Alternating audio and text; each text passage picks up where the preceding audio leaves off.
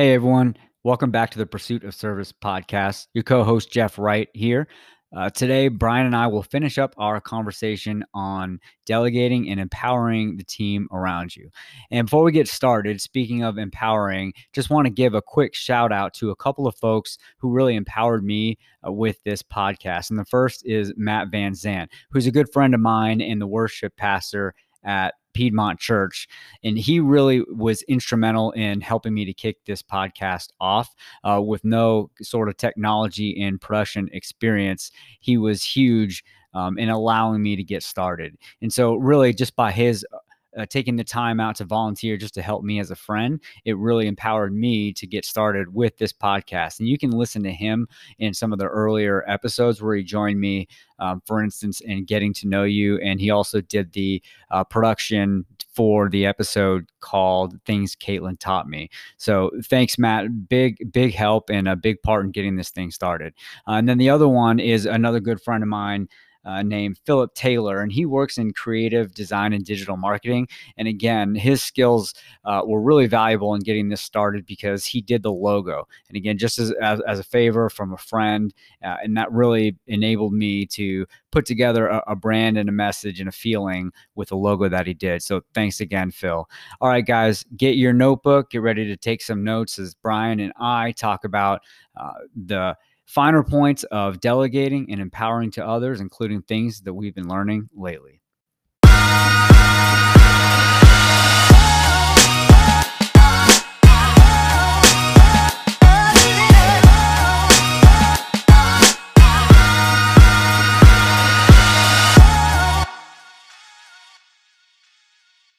So delegation and empowerment is just not going to work well just because you say I'm delegating and I'm empowering. There's things you actually have to do.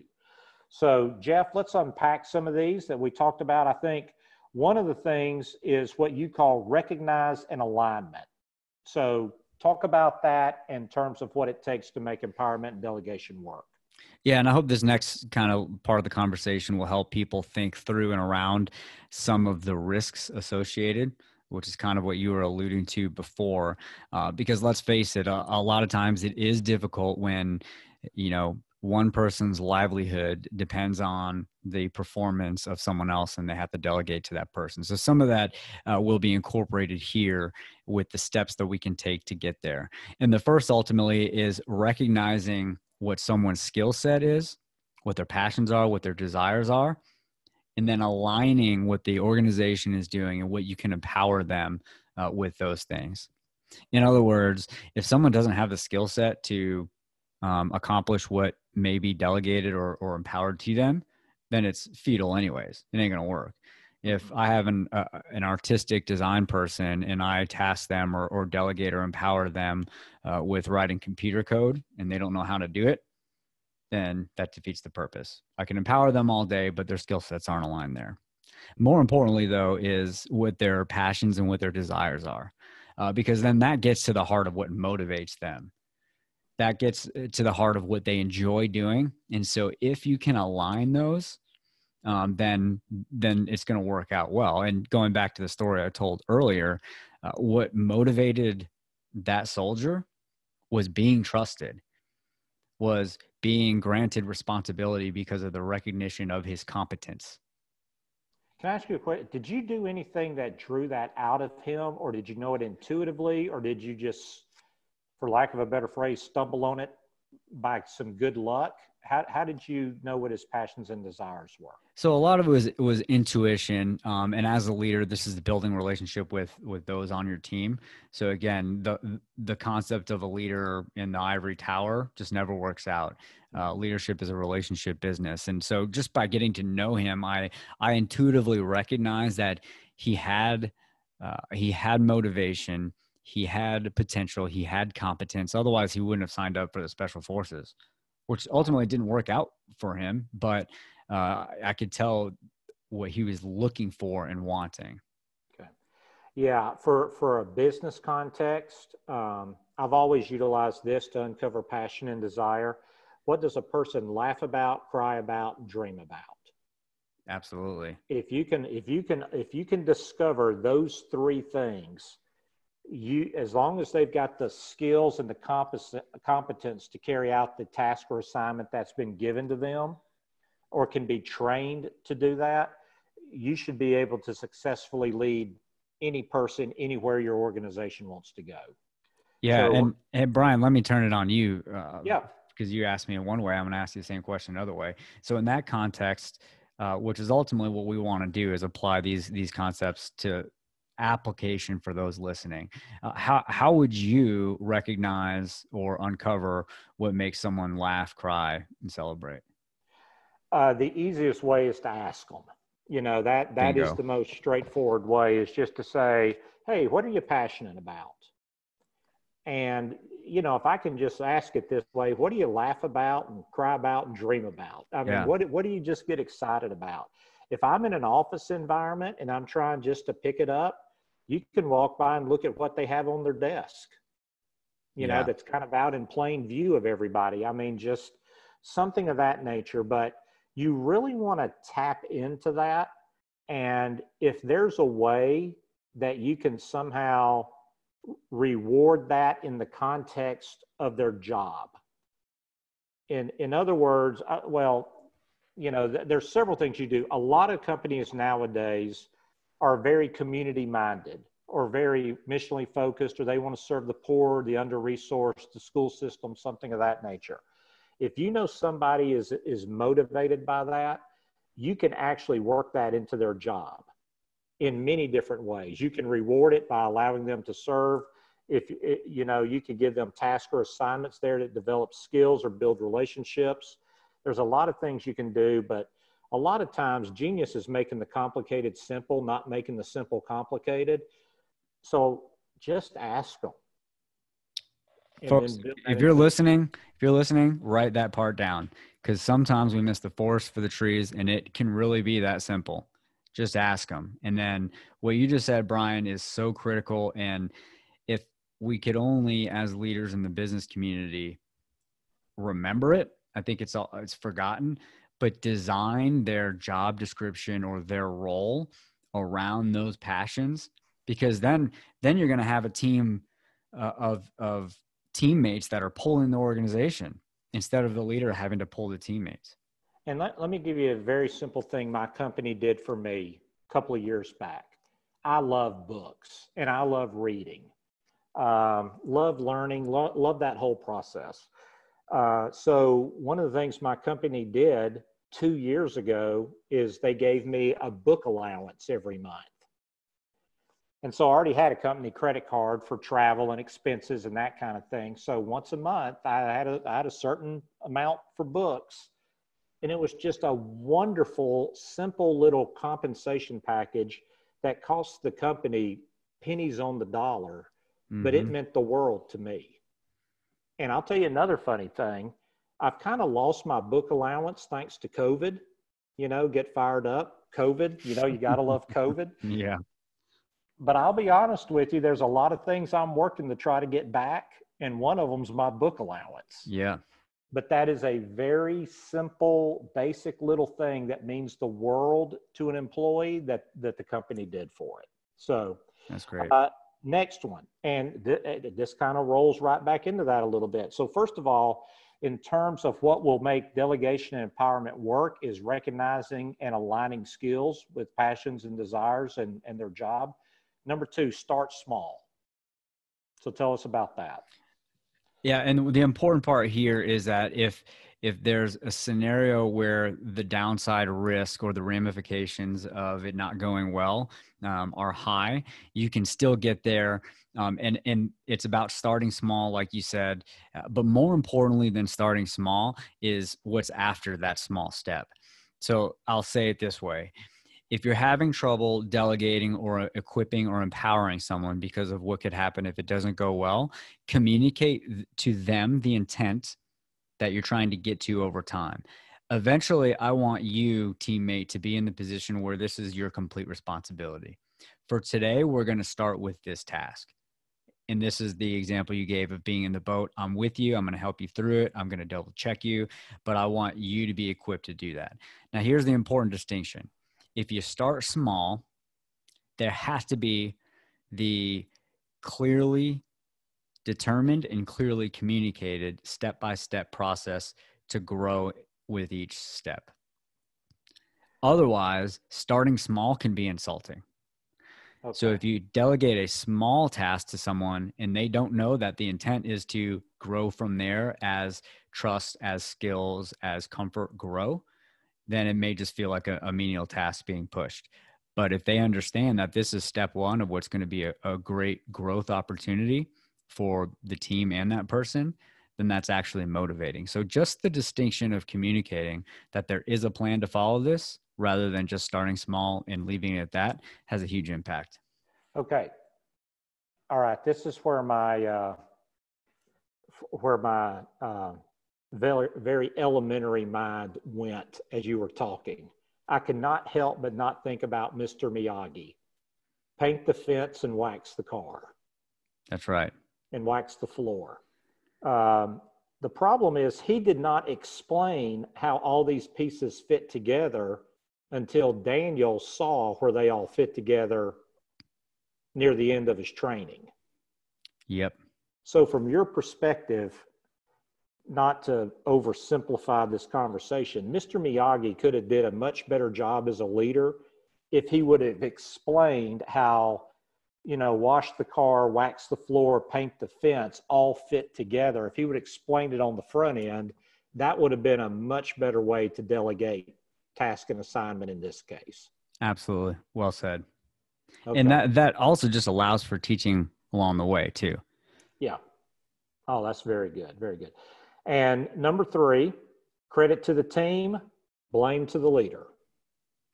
Yeah, this is kind of leadership 101, although it's perhaps the most difficult one. But this grounds us as leaders even through this process, that if it doesn't go well, that falls on the leader regardless. And that really accomplishes 2 things. And again, if it does go well, all the praise and credit goes to the team and to the teammates that you've empowered. This really accomplishes 2 things. The first, like I started to say, was that it grounds us and provides us the context that will be a balance and a check to just throwing responsibility onto someone else. Because if I maintain the ultimate responsibility, if it goes wrong, then that forces me to be a little more careful. Now, hear me clearly. I'm not saying don't empower or pause to empower. What I'm saying is be clear in your empowerment, be intentional. And ultimately what we're trying to do is set the other person up for success. And if I'm going to, as the leader, shoulder the blame, then I will more successfully equip them for success. And then the second thing that philosophy does, the philosophy of blame goes to the leader, credit goes to the team, is it really frees up that teammate to accomplish and like I said, I like the word flourish.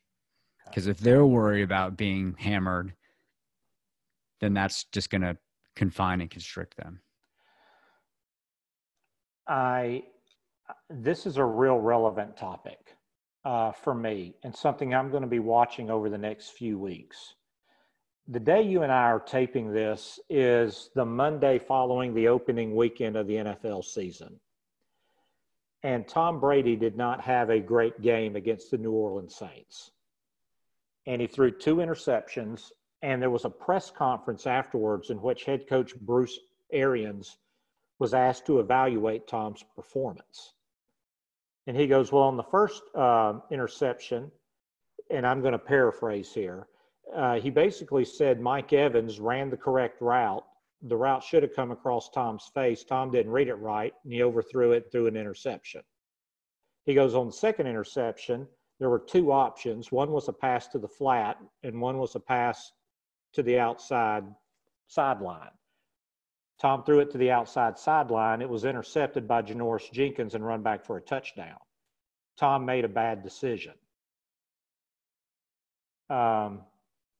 Bruce, at that point, Coach Arians, totally gave all the blame to Tom Brady, put 100% of the blame on his shoulders.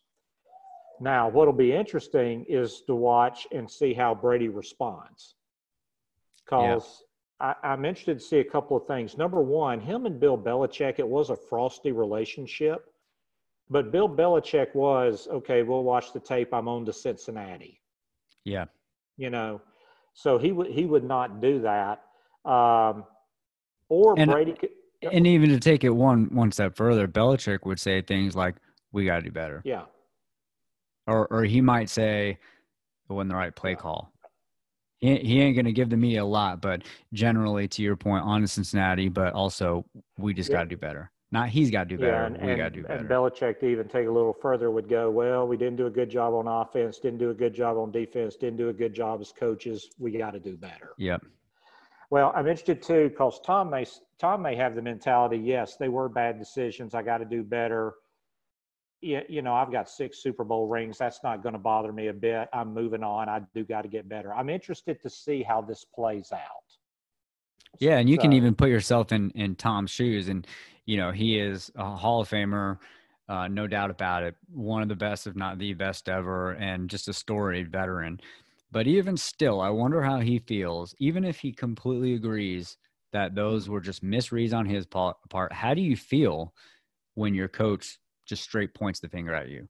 So this comes just to the art of understanding and communicating as a leader, that even though that there is truth in situations, the way that you craft and communicate and inspire matters. Yeah. You know, the interesting thing too, Jeff, in terms of feedback, your most elite performers are generally your most insecure performers. And here's why. They have the most to lose in terms of position, in terms of reputation, in terms of accountability, in terms of exposure. They're the most exposed people on your teams. Everybody's looking to them either for success or for direction or something of that nature. Just because somebody is a top performer does not mean this leadership 101, as you described it, Jeff, and it is, does not apply to that elite performer. Yep. That's really interesting. I want to come back to that concept of the top performers when we get to the what are you learning this week? Okay. Well, I think we're almost there. But before we get to that, you had an unbelievable phrase that I wrote down when we were talking offline before we jumped on here. And you said, if empowerment and delegation does not work, there's a series of wrongs. So go ahead and talk about that. Yeah. So if the effort is made, the vision is cast, the agreements are put in place, and the process is executed, and it still doesn't work, then you have a problem somewhere. It's either the wrong person in the role. It's either it could be the wrong role for the person. Mm-hmm. It could be the incorrect context to the mission of the team, or it could be on us as leaders and not leading well. It could be improper training. So the actual, rubber hits the road skill set. But if it still doesn't work, then an adjustment has to be made. And that goes back to the leader being ultimately the one responsible. It may not be an easy adjustment, but an adjustment should be made. Okay. I just took some fast notes as you were talking. So if you're listening at home, here's 5 things. And by the way, I'll have these on my website if you don't get these, and we'll put that link in the show notes. But it's either the wrong person for the role for the person, the wrong leader, the wrong training. In other words, things might be lined up, but you need to adjust your training. Or it could be the wrong time, and an adjustment needs to be made. And I think, Jeff, when we go back to your original story, when you looked at that young man that was on your team and made him your RTO, you realized he was the right person, but just in the wrong role. And when you got him in the right role, with the right training, with the right leader, he was able to flourish. That's right.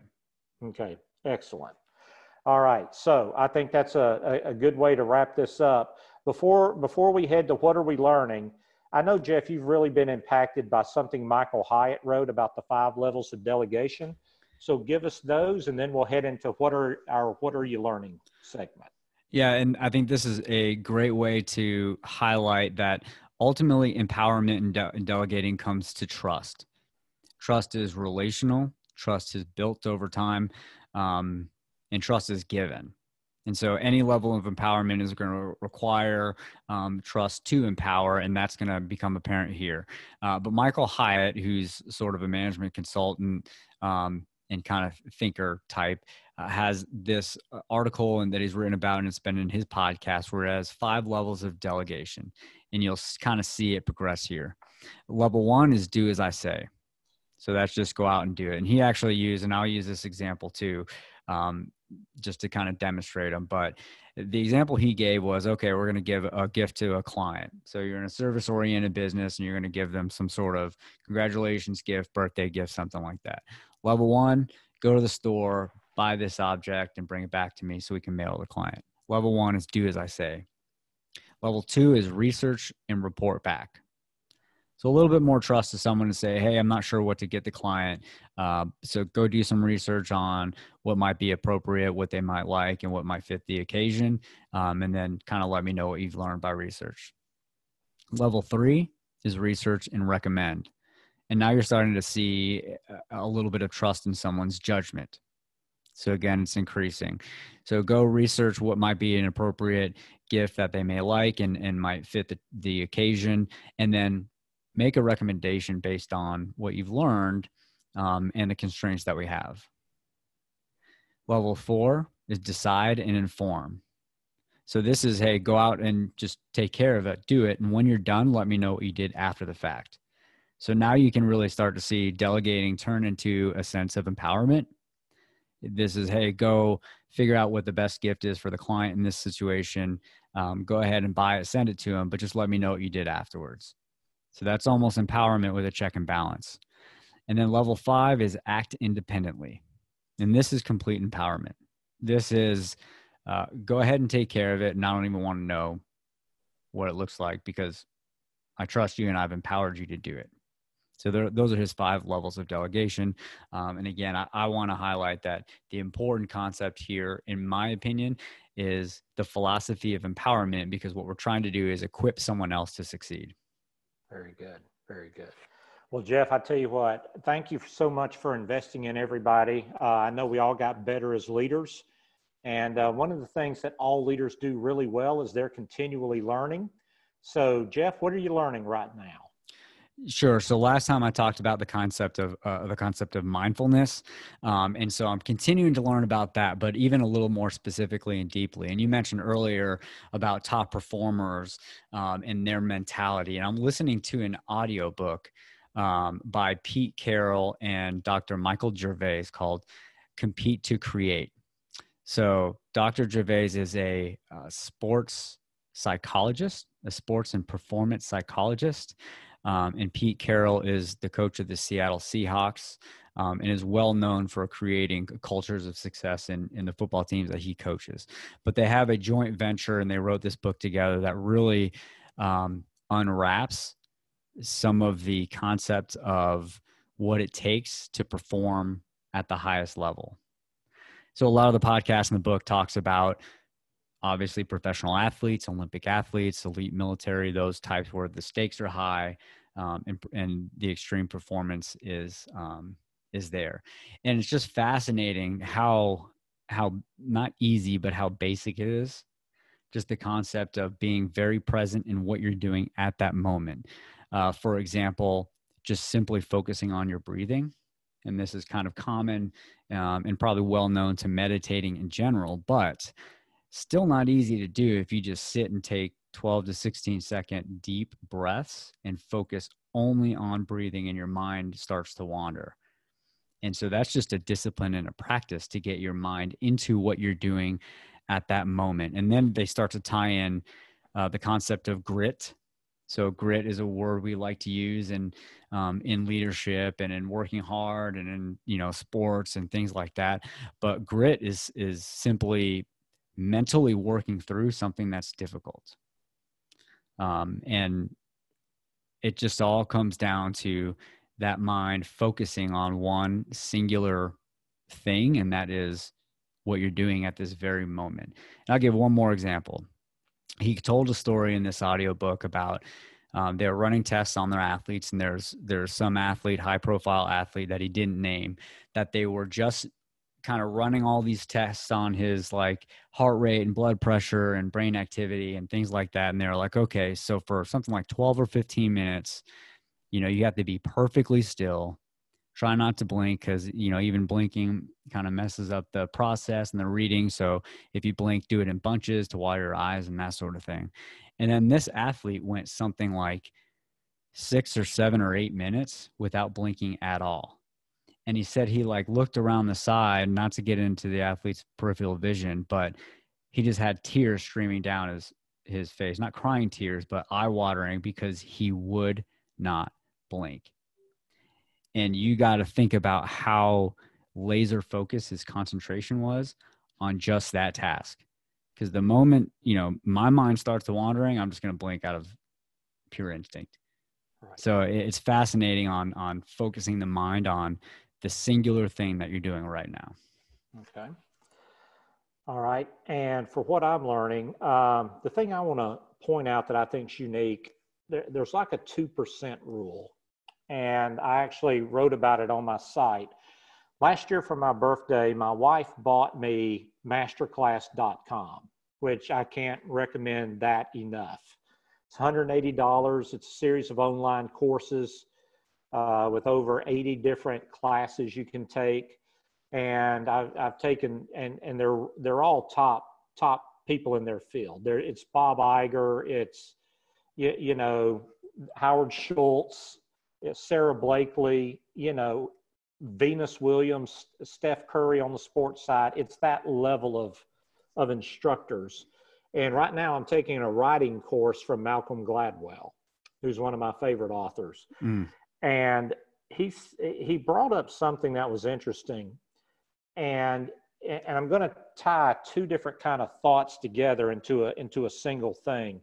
And the first thing is this: what do you do when you're with somebody and they start telling a story you've already heard them tell, or you've heard them tell multiple times?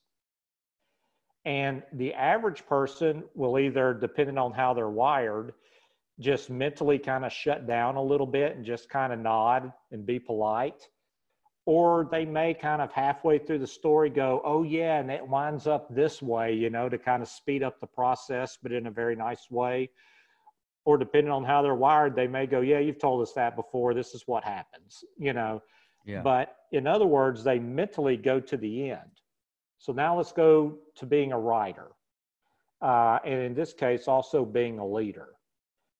If you're writing about a known subject matter, like let's just take Pete Carroll, okay? If I were to write something on what makes the Seattle Seahawks so good year after year after year after year, that's a very exhausted subject matter. There's been literally hundreds of articles written on Pete Carroll and John Schneider, their general manager. Okay. So the chances of me adding something to that conversation are not very good. So as a writer, you're wanting to take people on a journey they've never been on before. So now let's go back to the person who tells the same story over and over. Human beings are not robots. It's going back to mindfulness, Jeff.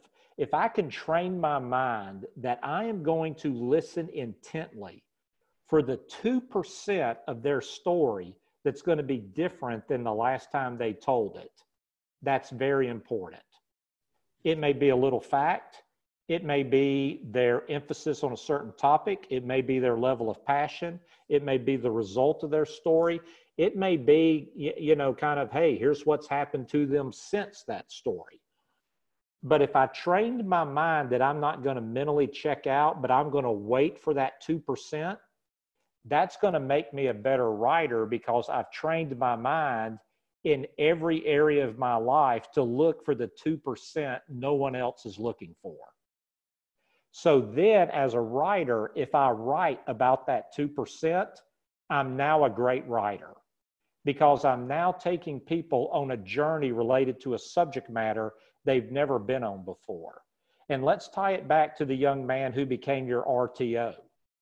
Everybody saw him as a goof off. Everybody saw him as a misfit. Everybody saw him as an underachiever. You saw the 2% that he wanted to be trusted. He wanted to be empowered. He wanted to do something significant with his life. So I think when we take that concept of mindfulness and be present in every moment, looking for the 2%, that'll make us better writers. It'll make us better speakers, and it'll make us better leaders, because we'll do the 2% and uncover the 2% and take people on the 2% journey no one else is taking them on. I think that lesson is so tremendous, not just for a writer, but as a leader, with the people that we're talking to and the people that we're working with, it really just as a person. Mm-hmm. I'm going through a Bible study now by Tony Evans, and it's about the book of 1 John. One thing he says about there is Tony Evans defines love as the decision to compassionately and responsibly pursue the well-being of another. And the reason why that came to my mind now is that sometimes it takes that level of intentionality to focus on that 2%, to be so present with someone that you're completely focused on them mentally, emotionally, and your attention is completely on them. So I think that's tremendous. Okay. Well, Jeff, once again, just as always, it's just been an honor talking to you. Thank you for your leadership. Thank you for investing in people. We're going to have a PDF that kind of breaks down the concepts that Jeff's been talking about how to effectively empower and delegate. What will work? We'll give you a worksheet that'll make that happen. And the links that we've referenced earlier will be in the show notes, including a link to that book by Coach Carroll and Michael Gervais. By the way, I also recommend Coach Carroll's book, Win Forever. If you're a coach or a sports fan, that book is absolutely one of my favorite football books of all time. And Jeff, it's been a pleasure, my friend. Pleasure's mine. Thank you for really having the insight to apply the lessons that you and I both see every day. All right. Well, thank you so much. And listeners, it's been an honor investing in you, and we'll see you next time on the Pursuit of Service podcast.